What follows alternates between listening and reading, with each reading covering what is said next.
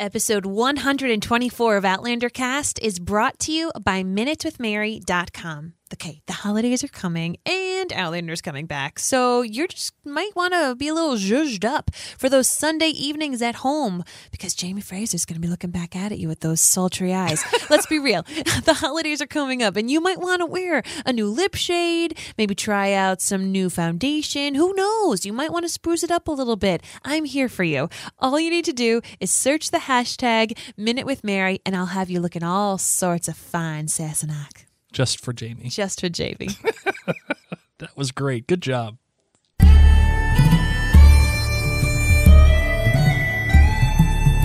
All the way from Cranston, Rhode Island, welcome to Outlander Cast. It's a podcast dedicated to the show Outlander on Stars. Sing me a song of the last that is gone. Sing that glass behind.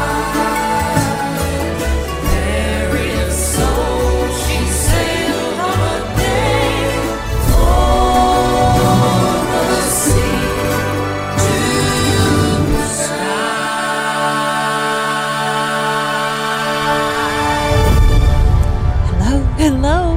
How you guys doing? Welcome back. My name's Mary Larson. My name's Blake, and I love this episode. I love this episode so much because it actually kind of proves me right on a couple of things. Oh, Blake, that's like your favorite thing when you are right. And on Outlander, when your outlandish theories come right. That's right. We all know and love that bell. A while back, I'd say maybe last year, I wrote a very specific article about Ron Moore and his show running duties. And all I'm going to say is go back and read that article. Blake. Listen to this episode and just tell me that I was right. That's all I'm going to say.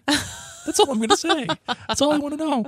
Listen, this is a great pregame episode for Outlander Season 4. You're more than likely listening to this after we had our interview with one Diana Gabaldon. Thank you very much for continuing to stay with us and listening to Outlander Cast. We are very, very excited about Season 4. And to help us do that, we've brought in some help. Like I said, this is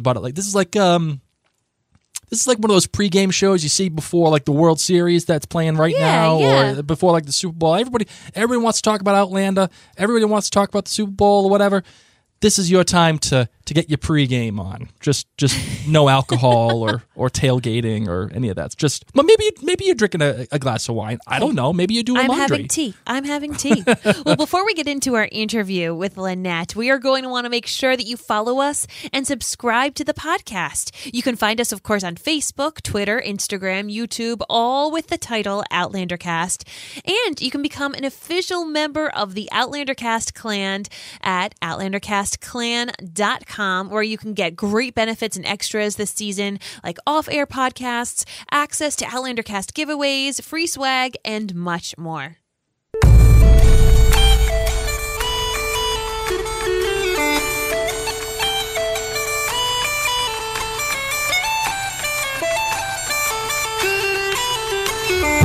Joining us today is Lynette Rice. She is the West Coast news editor for Entertainment Weekly, where she's worked since 1999 covering the TV industry. But we all know her as the lead writer for all things Outlander for Entertainment Weekly. Lynette, thank you so much for taking the time to talk with us today on Outlander Cast. My pleasure. So, did you go to New York City Comic Con? What was that experience like? I did go. That is actually the first time I've ever been to New York Comic Con, but this time I also wanted to go because Outlander didn't go to San Diego, which was a big letdown for those folks. But it was a big deal to take the show to New York, and obviously the timing worked out great because the show is about to start in November. So I went to. They did a screening. And then they had a panel in Madison Square Garden. They have one of the smaller theaters in there. And, well, it's actually not so small. It can fit 4,000 people. And it was funny, they brought the media in separately. We had our own little line, but they brought us in late. So we missed the intro where they surprised everyone by saying Diana is here. And so we missed that, and then we missed the very teensy beginning of the episode, which I'd already screened, but just for purposes of my stories. But they showed it to the obviously the room, which was fun to sit in. I mean, there's always people policing the aisles to make sure that nobody is obviously pirating the dang thing. But, I was tweeting. I was not going to give away stuff, but I was just wanting to tweet audience reaction. But I got off maybe 2 tweets, and some dude, threatened me with my life if I didn't put away my phone. He was like, I'm just tweeting, guy. I'm just tweeting. But I just wanted to, post a few notes because it was so fun to hear people react. Obviously, there's always going to be people totally clappy and oh my God, it's Sam. Oh my God, it's Katrina. But there were moments that had laughs, and there were some really aw shucks moments. And to hear that kind of reaction, maybe I was just sitting next to a really, demonstrative woman. But there was one, she was just blown away. And what was significant is that after, when Diana came back on stage, she said that everyone laughed at just the right places where she was hoping, which I thought was a nice endorsement by her. So what were your overall thoughts for the premiere? And even, you said you got screeners, so where season 4 is headed? Yeah. I have to tell you, so whenever that, title music starts up, sing me a song, it makes me long for all the great time that I've been able to spend in Scotland, and I just get all wistful, I want to be back there. But it's not in Scotland this year. It's in America, and so my fear was I would totally miss seeing, men in tartan skirts and whatnot running around. But I didn't feel that at all. I mean, they start on their travels pretty quickly. I mean, that they end up in North Carolina, and then they head over to Aunt Jocasta's house. And so the adventure begins very quickly. And I mean, I didn't miss Scotland at all. I really didn't. And it's neat as the episodes progress. You see them going out to the frontier, and you see them basically carving out a new life for themselves, which I thought was pretty neat. So I've really enjoyed it so far. I've already seen the episodes where we see Richard Rankin and Sophie Skelton, and I just they're better than ever. I mean, Richard is such a natural at playing Roger. He's so much fun to watch. And they have some really great stuff together. I mean, people who have read the book know that it gets heavy for them this year, and they really don't disappoint. I was thrilled to watch what they've done. And so far, it seems they've been, as much as they can for a book that's so long, they've been pretty true to the story. To me, I just don't understand how they do it. I mean, it's just so much work to adapt those freaking long books. I mean, my God. We're talking about Scotland and North Carolina, and we want to know about the set visit this year. Did you get a chance to go and visit the set again for this season? So the last time I went was in October, and I went basically for the first episode. And so that was the last time that I got to go. And that was, where I was there, they were shooting the first episode, and it's a scene in North Carolina, and I got to walk around. At that time, too, I saw the sets. I saw how they built Wilmington. It's probably about in an outdoor area. I feel like it was maybe within 15, 20 minutes of Cumbernauld Studios. It was all muddy because it was out in the rain, but it looked super. And then what's really incredible and what you'll see is that, I mean, the season is such a triumph to computer-generated images. I mean, you already have seen in the promos that they're standing on the cliff looking out into the wilderness like a scene from Last of the Mohicans, and that's all green screen. I mean, they did so much work just standing in front of literally a green screen, It's crazy. It looks so good. And like Matt told me, for the cover story that we did recently, I mean, it's certainly their most ambitious, expensive one yet, because of all those effects that they had to do. I loved when I talked to him about it. He said that after South Africa, he got on a plane and flew to North Carolina because he wanted to see, can parts of Scotland really double for North Carolina, and he was happy to find that, yeah, that was the case. They had to do these forest scenes too, and there's forests in Scotland that they could make it look all North Carolina-like. And in fact, I went to another scene at nighttime with the Sam and Katrina were shooting with the actor who plays Stephen Bonnet, and that was.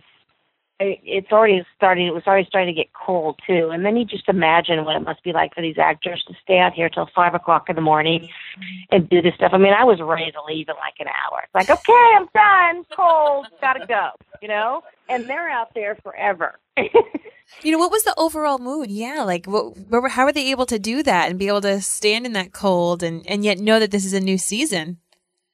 Well, it's funny, I asked Katrina, it's like, when you have nights like this, does this make you hate your job? I don't know if I said hate, but I said something close to that, because people don't really realize, they just see the glamorous side to making a television show. They don't see the long, arduous hours, and they're long hours. Mm-hmm. And she's always so chipper about what she does. She says, she gets sad not being able to sleep, but she enjoys her job. I mean, that's what's so remarkable about these two, is that they're very professional. Once they get out there, I mean, I would, kick and scream like a baby, but they're always prepared and they're always great about it. And, they keep themselves entertained, but, where we were at, we were a ways away from base camp. And so there wasn't any trailer to retreat to, and it was cold. And there was a scene involving a horse and a carriage, and the carriage, part of it kind of broke, and it was delaying filming. And see, there's a lot of waiting around. And then they have to do multiple, when you shoot a scene, you take it from multiple angles and, from multiple points of view, which just draws it out that much longer.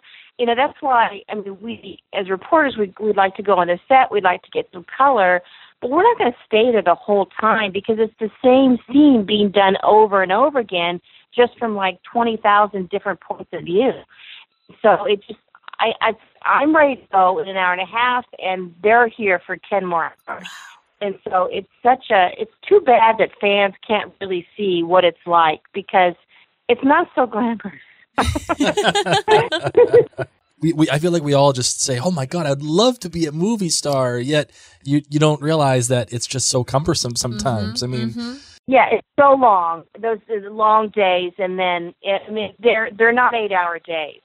They're 14-hour days. And can you imagine, like, you had to do a sex scene on that 14-hour day, and to remain all hot and bothered in character for 14 hours. I couldn't do it. Nope. I don't see how they do it. I mean, it's their job, I know, and they get paid the big bucks to do it, but to me, it's remarkable. It's remarkable what they pull off. So anyway, yes, they were still very happy about it, and I think it was exciting for them, because it is a new ground to cover. I mean, it's whole new characters. They meet Native Americans, and then there's all the crazy people that come with living out on the frontier, and so they were pretty good spirits about it.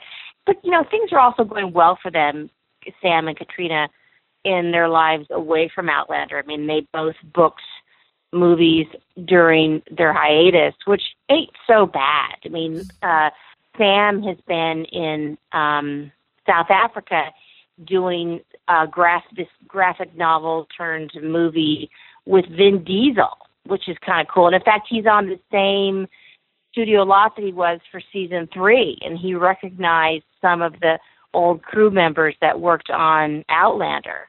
So he went off and did that, and then Katrina went off and did, she's doing this Ford versus Ferrari movie with Christian Bale, and that's kind of bitchin'. And so things are good for them. Is that the Sam Heughan movie? Is that Bloodshot with Vin Diesel? Yes. Yes. Yes. Okay. He wouldn't give me a lot of detail about his character, but he said he really bulked up for that role. Like he can bulk up even more, right? And so, and first I asked him, can you take Vin Diesel? Can you take him? And he said, yes. Great to hear. Absolutely, I would believe that. There's actually rumors of Sam in the running for the next James Bond. Is this something that we should actually be excited about, or is this just a bunch of fan stuff? Fan hopes and dreams. I don't think it would happen. I think, what's great about this fan base, they're so huge and they're so vocal. Look what they just did for Diana. They got her on the 100 most popular books, and she's number 2 behind To Kill a Mockingbird. I mean, that speaks to the strength of the fan base. I know that there's plenty of them out there that think that Sam should be the next Bond. I don't know if it would go that far, because you have to remember, too, that Outlander, even though it's like front and center in our lives, for the rest of America, they're like, what? They don't. This show doesn't reach the audience that Game of Thrones does. So many of the shows on broadcast television, even the other show on Starz, Power, that's the most powerful show on Starz.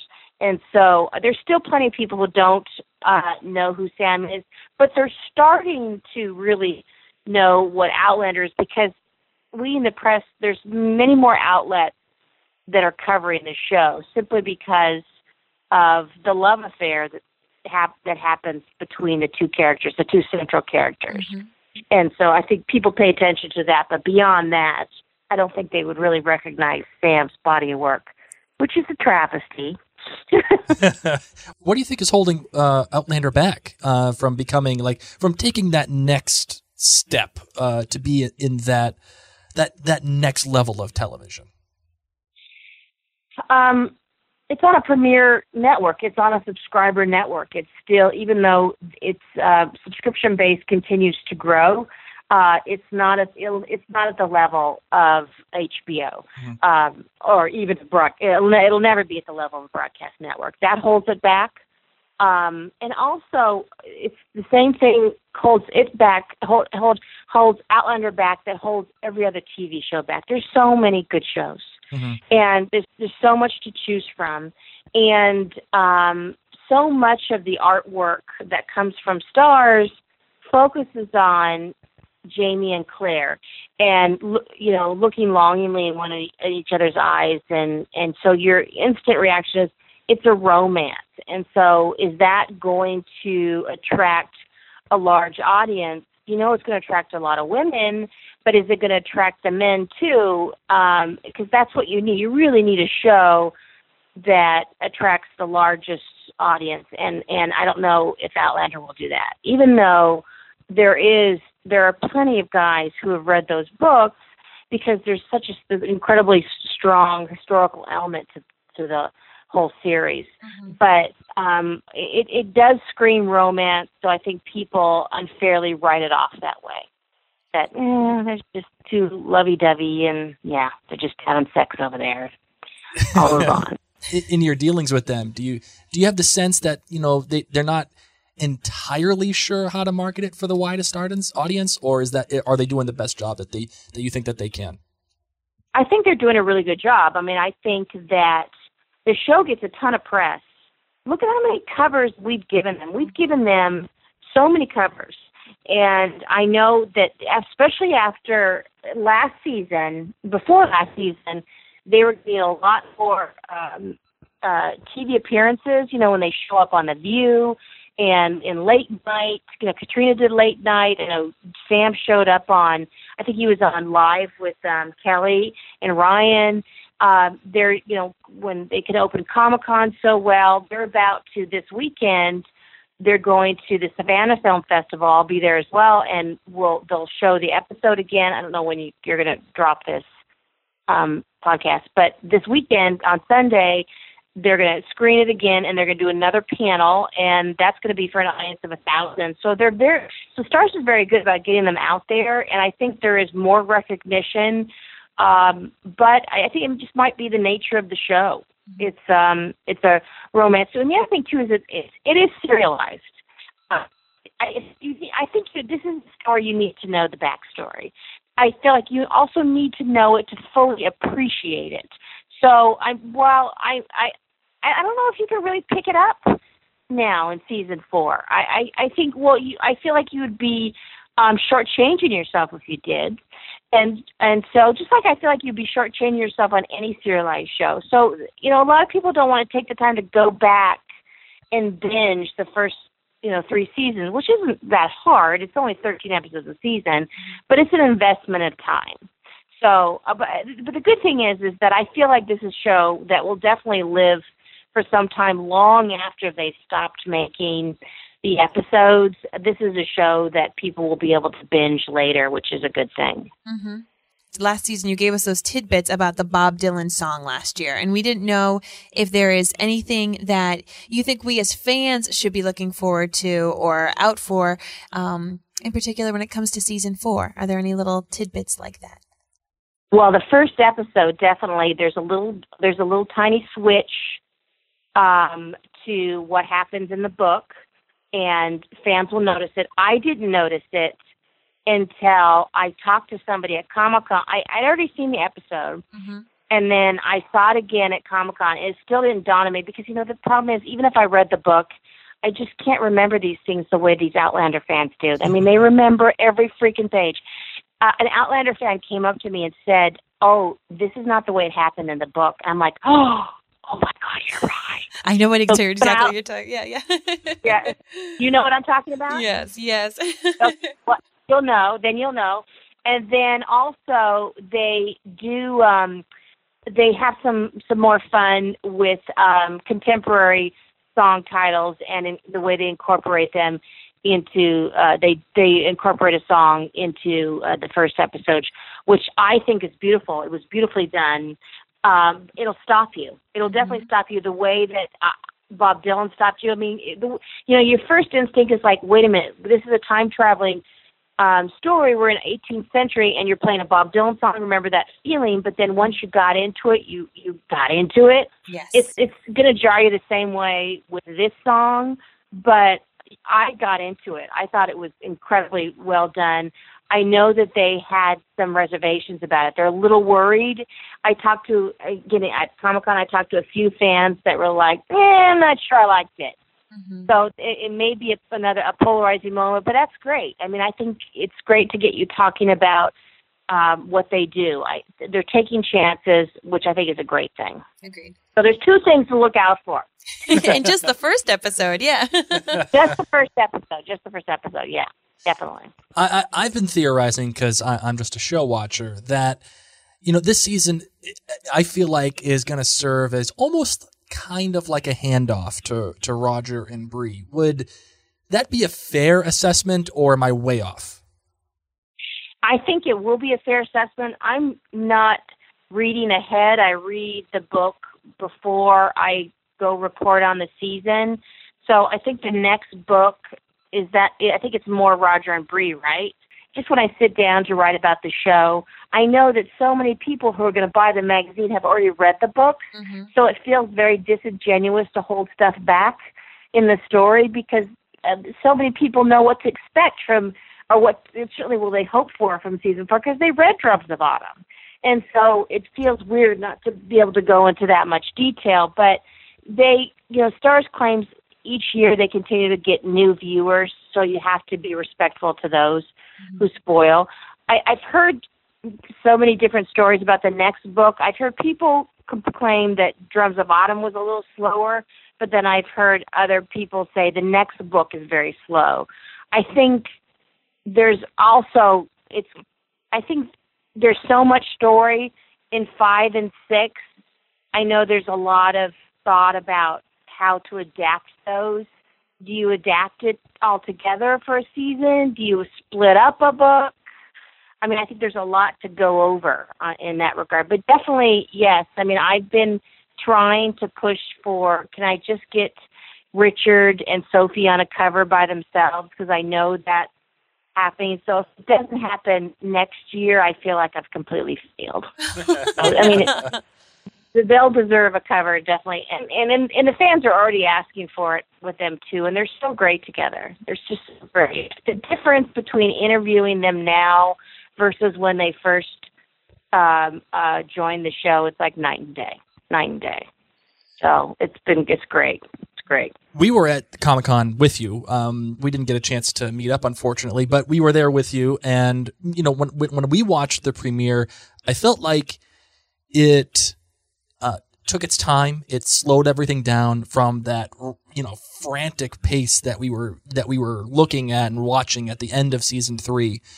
Since you've seen the screeners and you know what's to come, do you feel like that pace continues, or does it quickly get ramped up? I mean, there's no big battles at Culloden, as you know. Mm-hmm. There's nothing in terms of that level of intensity. You just come to expect that they're going to be on their own for a while, and as they build this home for themselves. And so there's a lot about that. And then adding to that journey is the people they meet along the way. And there are people that Claire in particular meets out in the frontier that she has her own adventures with, small open and closed adventures. There are blasts from the past who come in, people from last season who will come back into their lives, which is welcome. I completely forgot about some of them. It's like, oh yeah, welcome back. So yeah, those kind of moments. And those are very interesting. But in terms of, there's no, there's certainly no conflict between the two of them. They're so happy to be together. So they're all love and joyous as they build their little cabin in the woods and stuff. It's just a different kind of intensity. I liked it. I thought it was kind of cool. I was eager to see, because we don't know that they're going up. We heard so much about it, this idea called Fraser's Ridge. And so I wanted to see how it comes to fruition, and you start to see that. It's cool. I've only seen through episode 5, and I know so much more is going to happen simply because of I've read the book, and so I can't. I think it's really going to ratchet up in that back because there's just so much more action there, as your wife will know because she's read the book. I was just thinking all the show watchers are going to be nodding their head along while they listen to that point, saying yes, yes. Yeah, it's gonna really pick up. The first 5, they're pretty dang happy. They have good sex. They built a lovely cabin. It just seems, it's equipped with everything. It's a pretty good life, and you meet the Native Americans very quickly, and talk about a testament to the work of Terry Dressback. The costuming is awesome, and so and then there's some otherworldly moments that are strange. Very strange. But you know what that is from the book. But you definitely get the sense that, okay, it's not going to stay blissful for long. Mm-hmm. Mm-hmm. Well, we are fascinated, completely fascinated by the creative team structuring with Outlander. It's such a dynamic group, how they kind of interweave with one another. And we would like to know if you can clarify the creative process on the show for us. Ron is the showrunner, but what kind of responsibilities has he put in the hands of, say, Matt Roberts and Tony Graffia? Well, really, if you want to get truly technical, the day-to-day showrunners are Matt and Tony. They're basically running the writer's room, and they are also take their turns out on set. Ron is still very much a part of it. He oversees what's going on, but he's also elsewhere. He also was looking for other things. So he's taken a bit of a step back. When I am writing about this show, they put me on the phone with Matt Roberts, and he knows this backwards and forwards. Mm-hmm. When the panel's in Savannah, Ron will be on that panel with Meryl Davis, who, again, Meryl is always out there with the show. But, Meryl and Ron have a production company, and a production company is supposed to make many things. And so I'm sure they're busy also looking what's next to do. I think Matt and Tony, I feel like they're in it for the long haul. I feel like Matt will stay with it till the end. I mean, usually, as you know, great TV writers, they end up sometimes leaving a show. They don't stay to the end because they cycle in different writers. To make it happen, because sometimes writers don't want to stay with something very long. It doesn't feel that way with at least Matt. I've spent more time talking to him than Tony. I feel like he's going to stay with it, and I feel like this show could definitely, well, we already know it's been picked up for 2 more seasons. And so, I feel like Matt will go there through at least that, but, if Sony has their way, they want to make it for as long as Diana has written books for it. And that's, as you know, many more. So I think it's really it's up to the actors how long they want to go. So Ron still, it's part of his sphere, but on a day-to-day basis, no, it's not. Do you see Matt ever overtaking the actual showrunner job? Is this kind of is this his audition? He's basically the showrunner. Okay. He and Tony are the co-showrunners. They run the show. Ron still has the executive producer role. He still has, I'm sure he still participates in, the discussion of it, but I think Matthew and Tony have been empowered to essentially run it. Gotcha. They're running it. So Ron is still very much a factor, but on a day-to-day, let's get this engine going, it's really Tony and Matt. I feel like the heavy lifting is coming from them. Stars may say something a little differently, but it's apparent that this is really Matt and Tony's show.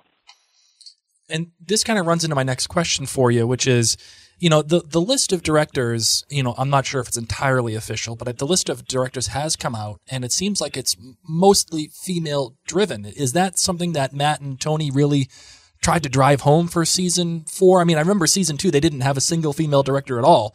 Was this a conscious choice? It's funny. One of the new directors, too, is producer Denise Denovi, who's a big Hollywood movie producer. And, it's a big addition to have her on the roster. I don't pay attention as much to directors. The fact that there are more females right now, I'm not necessarily surprised with that, given the climate in Hollywood right now, to hire more women, to put more women in these roles, especially in light of the Me Too movement. So, that's a good thing. So I haven't noticed that as much. It's funny. In TV, it's just, in movies, you pay attention to a director because it's basically considered their movie. That's why, at the end of the credits, the director gets the last, the last title sequence. In the making of a TV show, the focus is more on the writing, at least for me. The director certainly sets the tone, but to me, the all-important person is the writer, because they're making what's happening on it.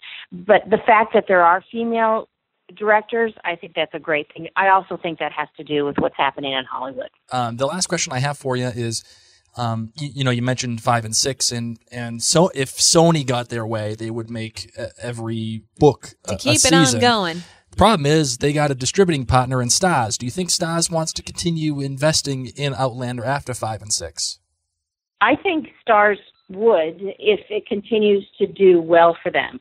If they see, obviously you hope that a show like Outlander brings in new subscribers, and it was very smart for them to develop this show because they knew there was a huge audience out there who read all the books. So ideally all these people would subscribe to the network. I wonder if they did. I'm assuming they did.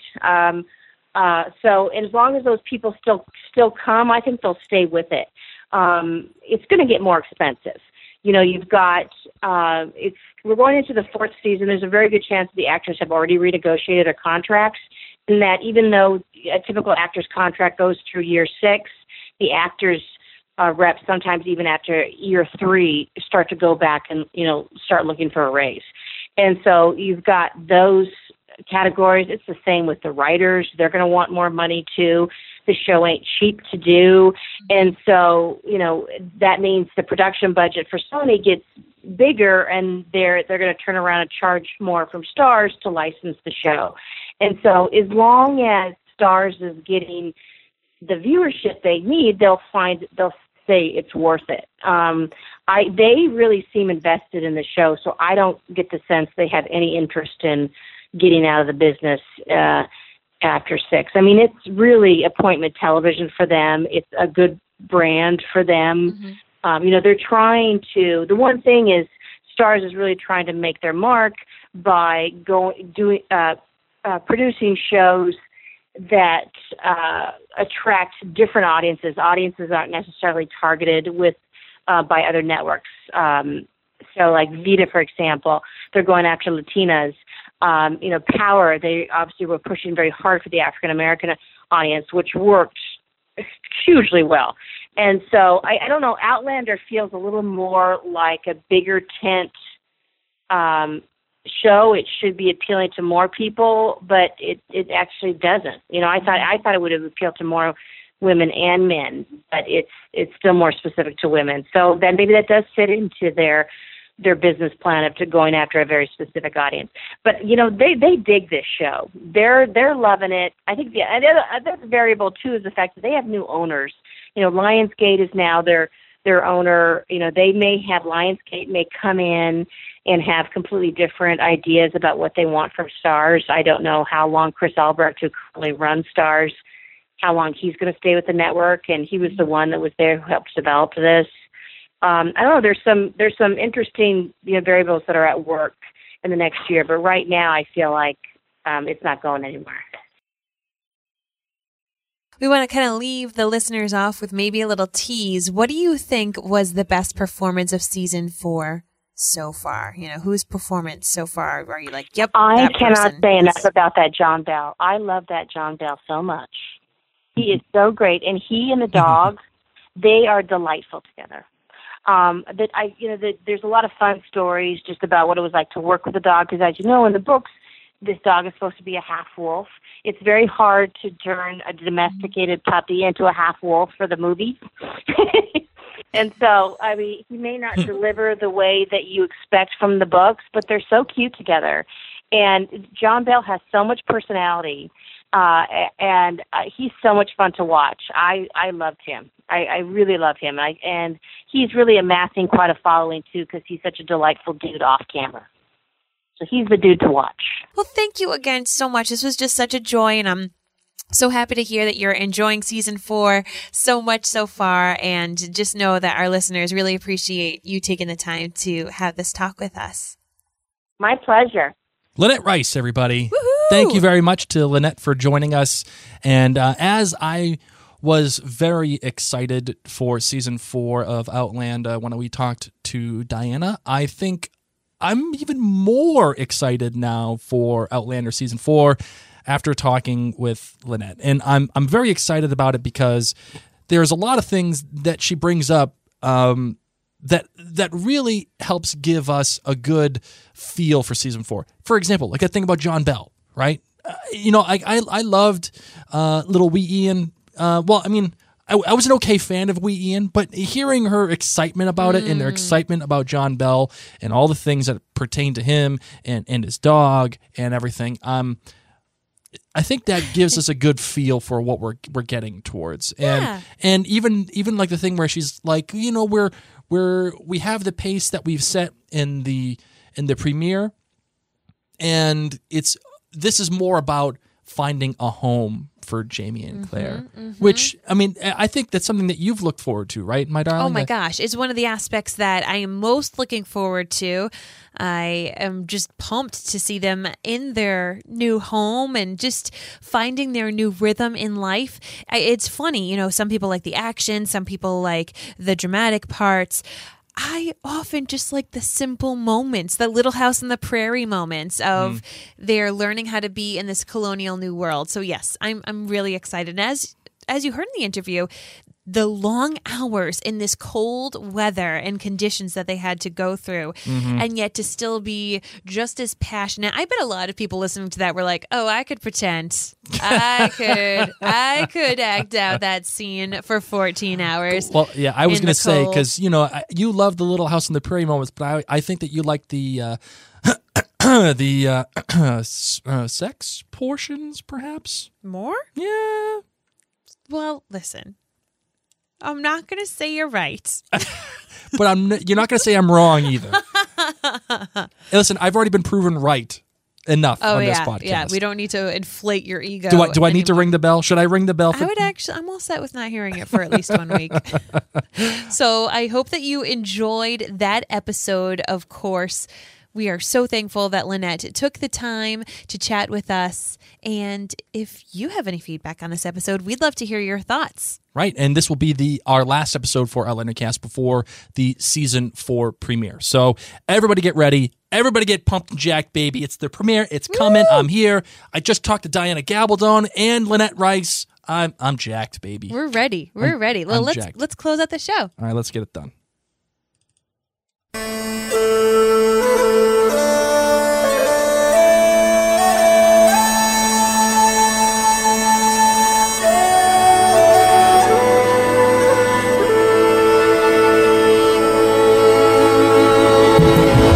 Okay, listen, if you're sitting at your desk or you're at the gym listening to this, can you do me a favor and screenshot your phone?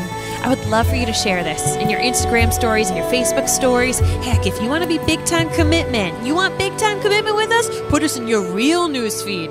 Tweet. Post it in your Instagram feed. Let people know about Outlander Cast.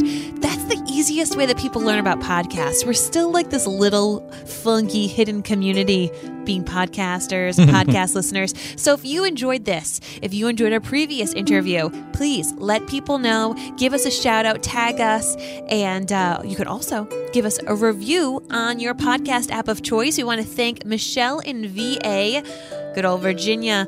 Michelle writes, I look forward to the podcast every week, especially while the show is airing. Mary and Blake listen to each other, but often have different takes in the same scene. They are warm, funny, enthusiastic, and knowledgeable, all without being over dramatic or dismissive. Oh, hey, girl. Thank you so much. And just thank you all for listening, because guess what? It's almost here. You know, I'm surprised we actually haven't had any mean ones lately. Just wait until the season starts. I know, that's true. I love reading the mean ones. That's when the hate is gonna hate. It used to really bother me. Like, I want to say, like, oh, it never bothered me. I don't care. You know, like, people are people, whatever. But it used to, like, don't get me. Don't ask for hate ones. I'm not asking for them. I'm just saying it used to really bother me, and now it doesn't. And I kind of get entertained by the mean ones. Wow. It's like the mean tweets. Yeah, it's entertaining. It has value. Well, you know who we are not mean to? Who's our that? Patrons, the OutlanderCastClan.com members, those who donate as little as $2 a month. It's cheaper than a cup of coffee. It helps keep our website, the podcast, our blog, everything. It keeps everything moving, everything happy. So thank you if you've taken the time and put your hard-earned money towards Outlander Cast. Thank you. We want to give a very special thanks to our most generous sponsors, Carolyn, Celine, Heather, Jennifer, Marilyn, Mary, Michelle, and Patricia, as well as Barbara, Carolyn, Dana, Keelan, Lisa, Liz, Meredith, Raynal, Sharon, Sue, Tara, Tina, and Tracy, and last but certainly not least, Anne, Bobby, Jen, Peg, and Shannon. Thank you so much, guys. And if you want to become part of the Outlander Cast clan, the bonus clan like these ladies here and guys, you go to OutlanderCastClan.com where you get tons of great things, tons of great perks, like the After Dark episodes that we're going to be doing this season, which are episodes that Mary and I do, just having fun after our recordings, talking about whatever we damn well please. So it could be maybe about the World Series. Maybe it's about Diana. Maybe it's about Outlander. Maybe it's the fact that our kids are really sick right now, and I They feel are bad. so I feel sick. bad for our babysitter upstairs, but she's doing a great job. Good way to go, girl. But yeah, go to outlandercast.clan.com and check us all out there and see all the amazing perks that we have and that amazing community, one that talks with each other on an every single day basis. Well, in the meantime, my darling, I think that's it. I think we're done. It. We need to take a big old sleep and get ready to re-watch as much Outlander as we possibly can, listen to as much Bear Creary as we can, pretend we're Diana Gabaldon and just like listening to Bear's score, and get ready. Get ready, guys. So thank you once again for listening, for being a member of the Outlander Cast clan and the Outlander Cast clan gathering. Thank you to the Outlander Cast staff. Without you, we'd be lost. All right. For now, gotta wait for that last note. That was beautiful. My name's Mary. My name's Blake, and I'm pumped and jacked. Let's go, baby. Come on now. You popped a jack? I'm pumped and jacked. Oh. I popped a jack. No, that's This Is Us. Our other podcast, by the way. Okay, let's close the show. These people are done with us. Okay. I mean, we're going to keep talking until season 4 is here. They're like, come on already. End the show. You jamokes. My name's Mary. My name's Blake. And this isn't us. You've been listening to Outlander Cast. It is late. We're tired. This is the problem when you podcast about 2 shows at the same time. Yeah. You've been listening to Outlander Cast, guys. Bye, guys. Waiting on a tax return? Hopefully it ends up in your hands. Fraudulent tax returns due to identity theft increased by 30% in 2023. If you're in a bind this tax season, LifeLock can help. Our U.S.-based restoration specialists are experts dedicated to helping solve your identity theft issues. And all LifeLock plans are backed by the $1 Million Protection Package. So we'll reimburse you up to the limits of your plan if you lose money due to identity theft. Help protect your information this tax season with LifeLock. Save up to 25% your first year at LifeLock.com/aware.